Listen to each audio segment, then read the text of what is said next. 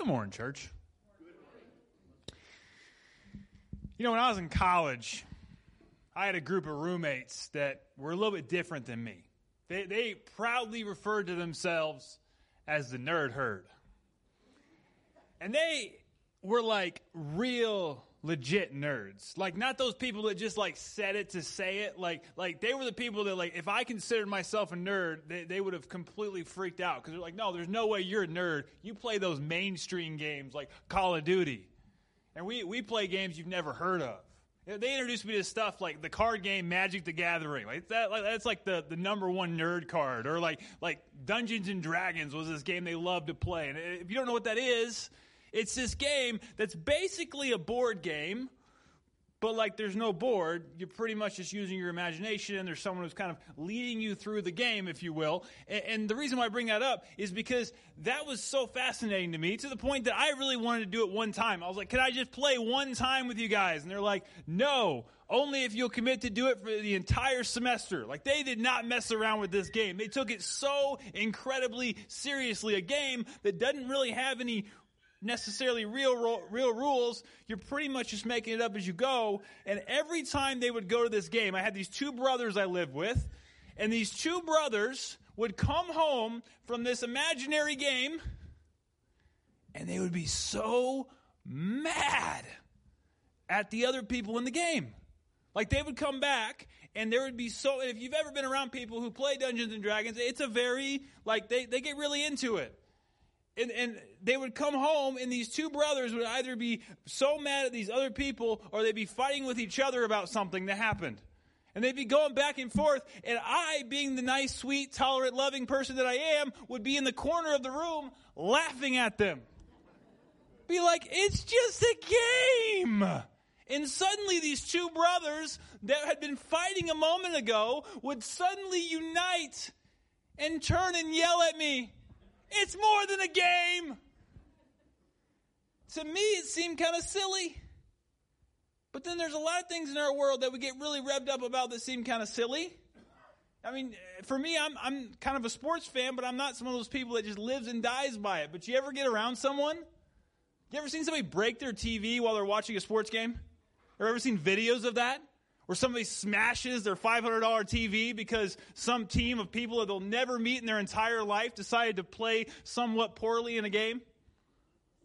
Like, there's sometimes things that people get so fired up and revved up about and will fight each other. And throughout history, there's been moments of things that are just so incredibly silly. And if you pull back for a moment, you look at it and you go, what are you doing? Like, that doesn't really matter. You know, thankfully, if you look at church history, there's never been a moment in the church where we fought over things that don't matter, thankfully. Well, actually, it's true.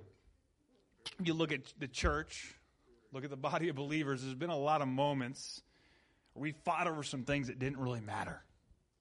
Like, we've just been so at each other's throats over stuff that Jesus didn't seem too concerned about when he was on earth, but suddenly we know best. There's been churches that have split over carpet color, or what kind of music we should be playing. I remember when I was young, I got to be a part of a church that was really wonderful. But then I also got to experience my first church split. Boy, that was interesting. We're in a denomination that I won't name, but they're kind of the UFC of church denominations. They like a good fight. And there was this moment where the pastor wanted to preach about something that's in the Bible, and he brought it up, and long story short, it turned into this whole thing. And I just remember this moment. My parents were wonderful parents, and one of the things they did, they brought me into rooms that were beyond my age so that I can mature and grow up. And it's a great thing. My mom's laughing because she knows where this is going. It is an amazing thing to bring your kids into rooms that are above their maturity level so they can grow. The problem was it was not above my maturity level at 10 years old. It was below my maturity level. That room was terrible. They bring me into this room, and I don't remember everything that was said. I just remember the faces. Like, people were just, their faces were contorted as they were speaking, and they're just so mad. We love Jesus so much. Get him out of here. Just,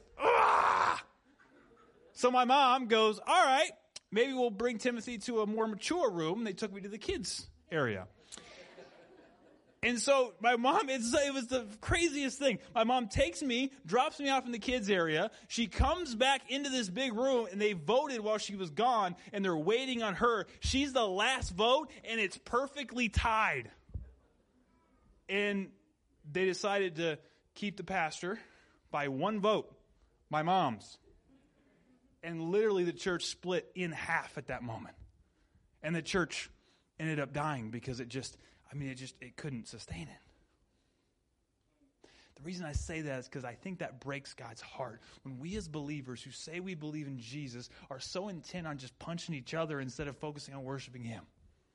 Sometimes we get so mad and fired up in life. Even on a personal level, there's things where we get so fired up. You ever talk to your kids when they get in a moment where they go to school and they got drama going on, and they come home and they're talking about the drama in their life and the things that are making them so mad, and you try not to laugh because you're like, that's kind of stupid.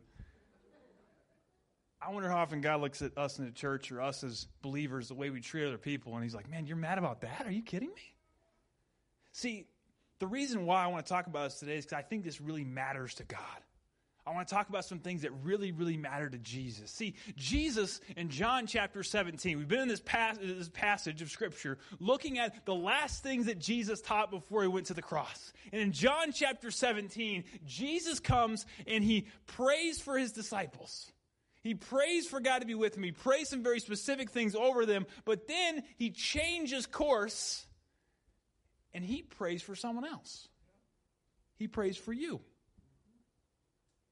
Did you know that? Jesus prayed for you. The last thing that Jesus prayed before he was arrested was a prayer for you and me. I want to read it to you today. In John chapter 17, starting in verse 20, He says, my prayer is not for them alone, talking about His disciples. I pray also for those who will believe in me through their message. Turn to someone and say, that's you. That all of them may be one. Father, just as you are in me and I am in you, may they also be in us, so that the world may believe that you have sent me. I have given them the glory that you gave me, that they may be one as we are one. I and them, and you and me, so that they may be brought to complete unity. Then the world will know that you sent me and have loved them, even as you have loved me. Father, I want those you have given me to be with me where I am, and to see my glory, the glory you have given me because you loved me before the creation of the world. Righteous Father, though the world does not know you, I know you, and they know you have sent me. I have made you known to them, and I will continue to make you known in order that the love you have for me may be in them, and that I myself may be in them. God, would you just speak through your word today? Would you just draw us closer and closer to you today? And God, I pray that those words that Jesus prayed would apply to us today. And if they don't, would you help us through your Holy Spirit to grow and look more and more like you in everything that we do. In your name we pray. Amen. See, in this moment, I think we see what really, really matters to Jesus. And the first thing I think that really, really matters to Jesus is unity with each other. Unity as a body of believers. He says, my prayer is not for them alone. I pray for those who will believe in me through their message, that all of them may be one. Father, just as you are in me and I am in you, may they also be in us, so that the world may believe that you have sent me. That's important. I've given them the glory that you gave me, that they may also be one as we are one. I and them and you and me, so that they may be brought to complete unity. Then the world will know that you sent me and have loved them even as you have loved me. See, Jesus, the first thing he prays for those who will believe, for you and I, is that we would be one. We'd be unified. Now, sometimes we get into these things, it's like, what does that even mean? How can we possibly be unified? We're so different, come from so many different backgrounds, there's so many different beliefs. But see, I think one thing we don't always understand is that unity doesn't mean conformity. Unity doesn't mean that we all look the same. In Paul's letters, he talks about how we're all the body of Christ. We're all a little bit different. Some people are eyes, some people are hands, some people are heads. There's all different types. There's all different parts of the body. And the fact is, we're not all going to think the same. We're not always going to get along. We're not always going to have the exact same ideas. We're not all going to have the exact same thoughts. But we're going to have some things that really unite us. Like, for instance, in this room, we all probably have different ideas. We all probably have different ideas when it comes to politics, but we're all Americans, as far as I know. We're all citizens of the same country, but we're unified in this fact that even though we're not maybe unified on some issues, we're probably unified in one thing, that we're all citizens of a country. And in the same way, as Christians, I think we can all agree on some key details. See, unity starts with what we belong to, or more importantly, who we belong to. Yeah, I've heard, if you look at the New Testament, over and over again, the church is referred to as a fellowship. 1 John talks about being in fellowship with God, in fellowship with one another. And I love that word, fellowship. This sounds fancy. I just like saying it. Fellowship. Turn to someone and say, fellowship.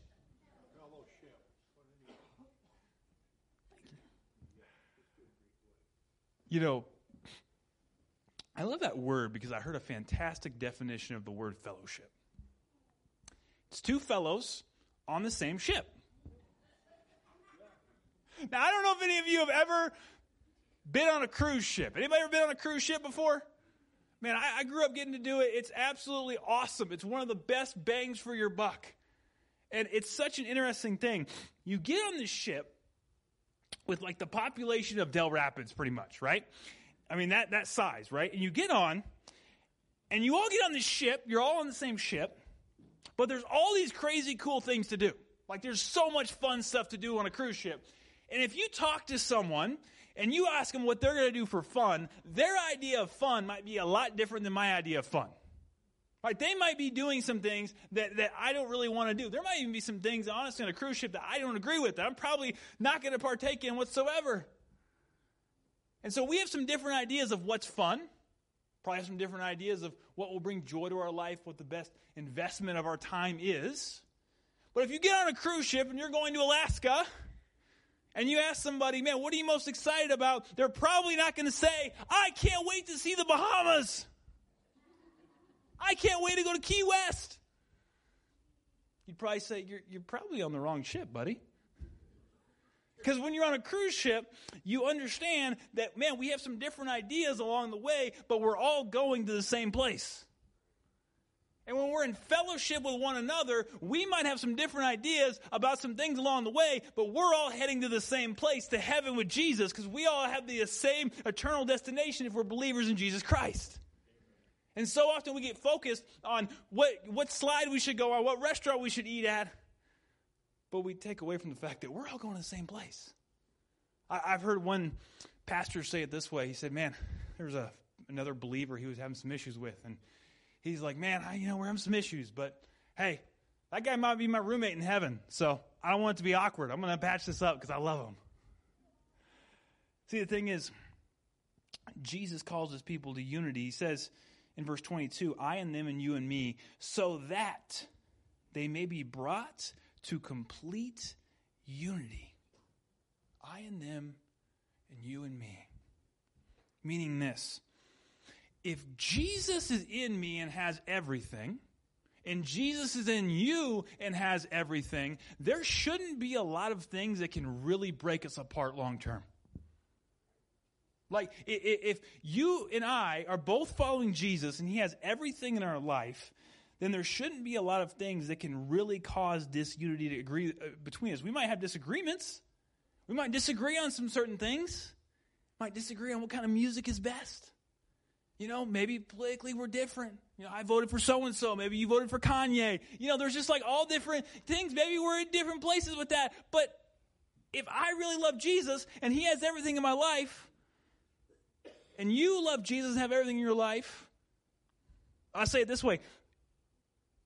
Anytime in my life that I've seen two believers who have a major, major disagreement, what I've often found when there's something that just truly divides them, like they just can't even be in the same room together, what I have often found is that one or both of them might have an issue with Jesus being Lord and Jesus having everything. Because I have found anytime I want to hold a grudge against someone, that's a part of my life that Jesus doesn't have. Man, I can disagree with people, but the way I treat people when I disagree with them is vastly different when Jesus has everything versus when I'm trying to do it myself. Does that make sense? See, so often we want to focus on the externals of our life rather than focusing on the internals, or more importantly, the eternals of our life. See, unity doesn't always mean that we'll always agree with each other. I love what it says in Ephesians 4:3, to make every effort. Other versions say fight to keep yourselves united in the Spirit, binding yourselves together with peace. Make every effort to keep yourselves united in the Spirit. Man, Paul was writing that to groups of people that had a lot of issues with each other. They were not all in the same bubble. If you go back to the early church, oh my gosh, there was so many different political factions, so many different cultures and belief systems that were coming together. But one of the things that you see over and over again is that they focus, first of all, on the majors, Christ and Him crucified, before they got to the minors. How many of you have ever read the book Gulliver's Travels? Anybody ever read the book? Oh yeah, a couple people, absolutely. You seen the movie? Anybody seen the movies, Gulliver Travels? Everybody knows the story, right? Gulliver washes ashore. Well, it's a series of adventures in the book. But the biggest one is he washes ashore and suddenly finds that there's all these little people on this little island. They're all about this big, and he kind of has these interactions with them. If you go back to the original book, what's really interesting about it is this. It was a masterpiece. It was a scathing indictment of the political and social culture of the day. Like everything in that book is an allegory for something that the author was making fun of. Like the entire book is making fun of the political system. It's making some philosophical arguments. It's a very deep book. But there's this moment where Gulliver washes ashore and suddenly finds that he is this giant in a land of very, very small people. And he starts learning about their culture, and he finds that they have this major political disagreement. Do anybody remember what that political disagreement was? It was what end of an egg to crack? The big end or the small end? And it had divided an entire country. And what he was doing in that moment was, the author is kind of making fun of the political system of the day. Kind of insinuating that maybe the political parties of the day were arguing about whether or not to crack the big end or the small end of an egg, something that trivial, and dividing and fighting over it, when most of us would crack an egg in the middle, right? Because that's the best way to do it. So they're fighting over two things that are both kind of wrong. It's funny because he's basically making fun of this group of people, saying from Gulliver's view, he sees a group of little people that are fighting over things that don't matter, but they matter really, really passionately to them if you read the book. I wonder if God sometimes looks down at us and the things we get mad about, the things we fight over, the things we kill over, and if he sees just a bunch of little people running around fighting over which end of an egg to crack. There's a great book called Crucial Conversations. It's a book that's about those moments, those conversations where there's strong emotions and high stakes and opposing opinions. That can be in any environment. And what I love about the book is that it basically hypothesizes that anytime there's a major conflict, anytime there's a brokenness of a relationship, it's because there was a lack of or a poorly held crucial conversation. Basically saying that in a moment, maybe there's a relational issue with someone, or an issue at work, or an issue in the church, or an issue in any area. It's because either a crucial conversation didn't happen, or because it was handled poorly. A moment where tensions were high, and maybe someone said something that was really insensitive, or they just went, yeah, I'm just not going to talk to him about it. See, what the book talks about, I love, is the fact that when it comes to having conversations with people, when it comes to moments where we disagree or we have a rub with each other, we're either going to do one of two things. We're either going to talk it out or we're going to act it out. Meaning this, if I have an issue with you, I'm either going to talk to you about it and tell you how I feel, or you will find out how I feel by the way I act towards you. You ever had a moment where someone acted out their feelings towards you? Anybody ever been there? Where'd that come from? Man, you ever had a moment with someone where it's like, man, I have sinned for a while. You really don't like me. What is going on? And they tell you, well, 5 years ago. What? Boy, I've had those. People holding on to hurt, and I've seen it even in the church where people will have something that was kind of silly, but it happened so many years ago, and the wound has festered because they just never talked about it and said, hey, you really made me mad. I've had people mad at me that I'm like, man, if you just give me an opportunity, I gladly would have apologized for that. I'm an idiot. That probably was something stupid I said. I don't remember. I'm sorry. But instead, we let it fester. Because when it comes to talking with people, when it comes to unity, when it comes to continuing our relationship with one another and keeping it healthy, when there's moments when things are tense, we're either going to talk it out or we're going to act it out. That's why Jesus said in Matthew 18, that if someone sins against you, moment where they do something terrible to you, they sin against you. Now, the fact is, this goes for any time that you have a disagreement with someone, I believe.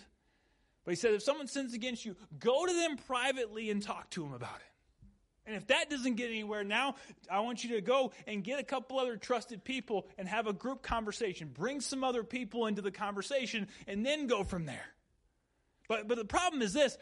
What I see in the world today is a lot of times our model is this. You make me mad. We kind of talk about it. I either go and I just say, hey, I don't like that. We get each other's face. Or we don't talk about it. I just shove it down deep. I go talk to all my friends about it and tell them how much you suck. And then I go, and then when I'm around you, man, I try to undermine you every chance I get, because in my mind now, you're a terrible person because you did this thing so many years ago, and now I just really don't like you. And now it comes out in the way that I talk about you. It comes out in the way I act towards you. All because we didn't work out this one little incident. Because now that I don't like you over here, I'm just looking for more ammunition, right? I'm just looking for ways. The moment you do something, that just add it to the ledger. Before you know it, I built up in my mind. Yep, I got all these reasons why, man, this person is just absolutely terrible. See, the fact is, wounds that aren't allowed to heal are just going to fester and they're going to turn into disease. And the fact is, if we don't talk about things, they're never going to get better. In any relationship in your life, that's why Jesus says, go talk to the person. It's so incredibly important, whether it's in the church, whether it's in your workplace, whether it's in your marriage, whether it's with your kids, any relationship in your life, having conversations when things are tense are so incredibly important. But also how we talk about people is so incredibly important. So often we run around, we talk to everyone else about how they hurt us, except the person who hurt us. Like we go talk to everyone else. That's why the Bible talks over and over again in the New Testament about how gossip is so incredibly dangerous. Talking about people behind their back is so incredibly dangerous. That's why it says in Ephesians 4:29, do not let any unwholesome talk come out of your mouth, but only what is helpful for building others up according to their needs, that it may benefit those who listen. That's why for me, I have a rule that if the person isn't in the room and the thing that I want to say is not glowingly positive, and I have zero intention or ability to actually help that person.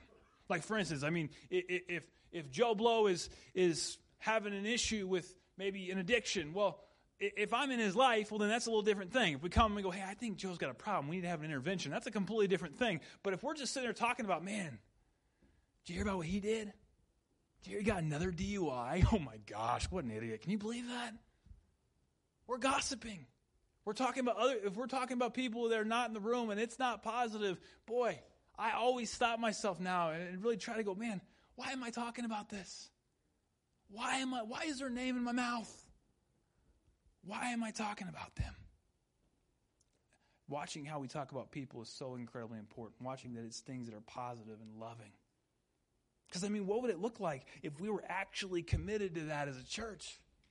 Because the fact is, the church people should be the people you want to know everything about you. Like the church people should be the ones that you should be like, man, I want them to know about all the ways I messed up because they love me anyways. We should be those people that are so loving and full of Jesus that it's like, man, I know they don't agree with all my lifestyle choices, but I'm going to tell them anyways because I know they're not going to spread it and they're just going to love me to death. That's who we should be. So the first thing that matters to Jesus in this prayer is having unity with each other. But then I think there's another type of unity that's super important. He talks about it's that unity with him, unity with Jesus matters. In verse 25, he says, righteous Father, though the world does not know you, I know you. And they know that you've sent me. I've made you known to them and will continue to make you known in order that the love you have for me may be in them and that I myself may be in them. The love you have for me may be in them, that I myself may be in them. In every area of your life, do you know who's in you matters? You know, there used to be this event I'd go to on Wednesday mornings. It was a men's breakfast. It was at 6 a.m. And for me right now, that would be early. But at that point in my life, I was like 21 years old. That was really, really early. Like way earlier. I was like, that's what a sunrise looks like. Like it was a little different for me. And so I go to this men's breakfast one day and eat all this food I don't normally eat at 6 a.m. I eat all these greasy sausages and bacon and biscuits and gravy, and I just load up. And now after we get done, I have all this time between now and when I need to go to work. And I'm like, well, what do I do now? Because I'm got a full belly. I'm thinking about going to sleep. But like, no, you can't go to sleep. Let's do something. So I think, well, all the mature people in my life, they get up early and they exercise, right? So I decided to go for a run.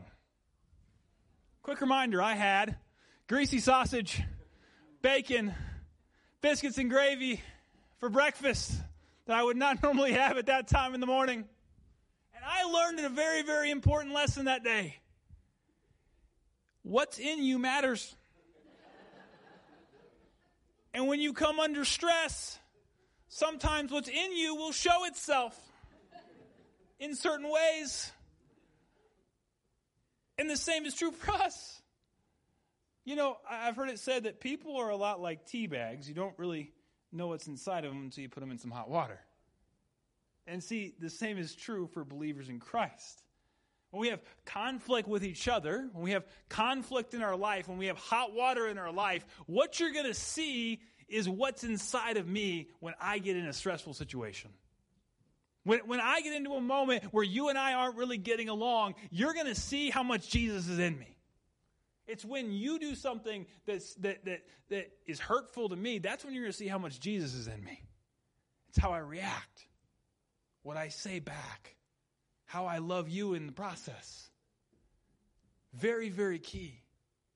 See, it's when we get into these types of situations that we see how much Jesus is in us. It's really easy for me to show up and fake it for an hour. It's easy for any of us to show up here and look really good when we're at church, but how is it in the rest of our week? What would our coworkers say, our families say? Who is really in us? And if we're having problems relationally with other people, we're just constantly getting into little scuffles and we're constantly getting into things with other people, the question that I always have for anyone that's going through that is this: who's in you? Is there a part of your life that Jesus doesn't have yet? Because when Jesus is in me, that's what's going to flow out of me. When God's word is in me, that's what's going to flow out of me. When relationship and accountability are in my life, that's what's going to show itself when things get tough. But I've had some moments where, man, I had one last night. I was getting a little stressed out about some stuff. And I just got really, really frustrated and angry with myself. And all of a sudden I'm like, gosh, who is in me? What is this? It's just that reminder that, man, we constantly have to be getting more and more of Jesus, living our lives in him. It's so incredibly important. Unity with Jesus really, really matters. Unity with each other really, really matters. But on top of that, others being unified with Jesus really, really matters. I love how it talks about this. He talks about the fact that the world will know that you sent me and have loved them even as you have loved me. Then in verse 26, he said, I've made you known to them and will continue to make you known in order that the love you have for me may be in them, that I myself may be in them. Will continue to make you known. And then Jesus, before he leaves the earth, turns to his disciples in Matthew 28. And said, therefore, go and make disciples of all nations, baptizing them in the name of the Father, the Son, and the Holy Spirit, and teaching them to obey everything I have commanded you. And surely I am with you always, even to the very end of the age. One of the things we see over and over and over and over and over again in Jesus' ministry is that lost people matter. When Jesus talks about the kingdom of heaven, he talks about the prodigal son. Talks about the shepherd that goes and leaves the 99 to go and find the one. He says to the Pharisees, I have not come for the healthy, I've come for the sick. Over and over again, Jesus shows, and then he says to his disciples, he says to his followers, he says to us, go be like me. Go have the same heart that I have. And the thing is, each and every one of us have a commission. The Great Commission, if I'm a believer and follower of Jesus, is my commission to go and make disciples. And the thing is, you and I each have a unique aura, a unique universe that God has put us in. An orbit, if you will, that God has put us in with people around us. There are people that you have in your life that I will probably never meet. There's people in my life that you will probably never meet. There's people who like you that don't like me. There's people you can relate to that I can't relate to. Because God has put each and every one of us in a unique mission field. God has put people in your life that he wants to touch through you. And if you're obedient to him, listening to the Holy Spirit and spending time with him, he wants to use you as a vessel of his love to pour out to people around us. And that's why, just to go back for a second, that's why I'm so excited about Easter, because I believe that each and every one of you have people in your life that God wants to impact through you. Whether it's through a conversation, an invite to church, you just loving on them while their kids are picking up Easter eggs at a park. Whatever it is, God has people around you at the grocery store, in your workplace, in your family, that God wants to impact through you. You know, sometimes I think when it comes to introducing people to Jesus, we feel kind of off-put by that. Like sometimes we say, well, I don't know what to say. I don't know what I would even say to someone. I just want to share three really simple things that are three things that just, they're natural, that can come out of us. Three things we can do to introduce people to Jesus. The first one is this: your reasons for things. You ever look at somebody and just said, what's wrong with them? You ever think that to yourself? What is their deal? You know, when you're a believer in Jesus, eventually you're going to do some things that people are going to look at you and go, what's their deal? Why are they loving people like that? Why would they forgive them? Why would they say things like that? And in those moments, we get to give people our reasons. You know, maybe there's a moment where everyone's talking about a certain person. Man, they're bashing the boss. They're bashing this person. But all of a sudden you say, you know, I'm not going to say anything bad about them. And maybe they say, well, why is that? Well, because, see, the Bible says we're all sinners, and I've messed a lot of things up, and God has really loved me, and I want to share that same love with them, so I'm not going to say anything bad about them. I'm just going to love them. Whew. What's your deal? Let me introduce you to him. Maybe it's just sharing your story. The Bible says that we should share the reason for our hope.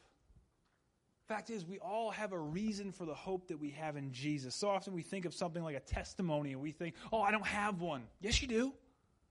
Man, we all have a story of what God's done in our life. And for those of us who are really walking with Jesus, it should be a continuing story. It should be a lot less like a dusty old book and a lot more like a Facebook post. Meaning that there should be constant updates in your life. Man, God did this today. God did this yesterday. Yeah, man, God just answered this prayer. God's doing things in my life right now. You know, if you hang around me for any period of time, eventually I'm going to talk about my wife. Because I am in relationship with her. We spend a lot of time together. And therefore, something in my life is going to trigger something where I say, even if I'm not necessarily telling you about it, it's just going to come up. Yeah, my wife said. Why? Because we're married. We're in a relationship. And the thing is, if we're in a relationship with God, if we're walking with Jesus each and every day, then eventually it's just going to come up in our life. And finally, the third thing I want to talk about is this. Man, I already mentioned it before, but man, an invite. is an easy way. We should all be talking about Jesus, but an easy way just to introduce someone to Jesus.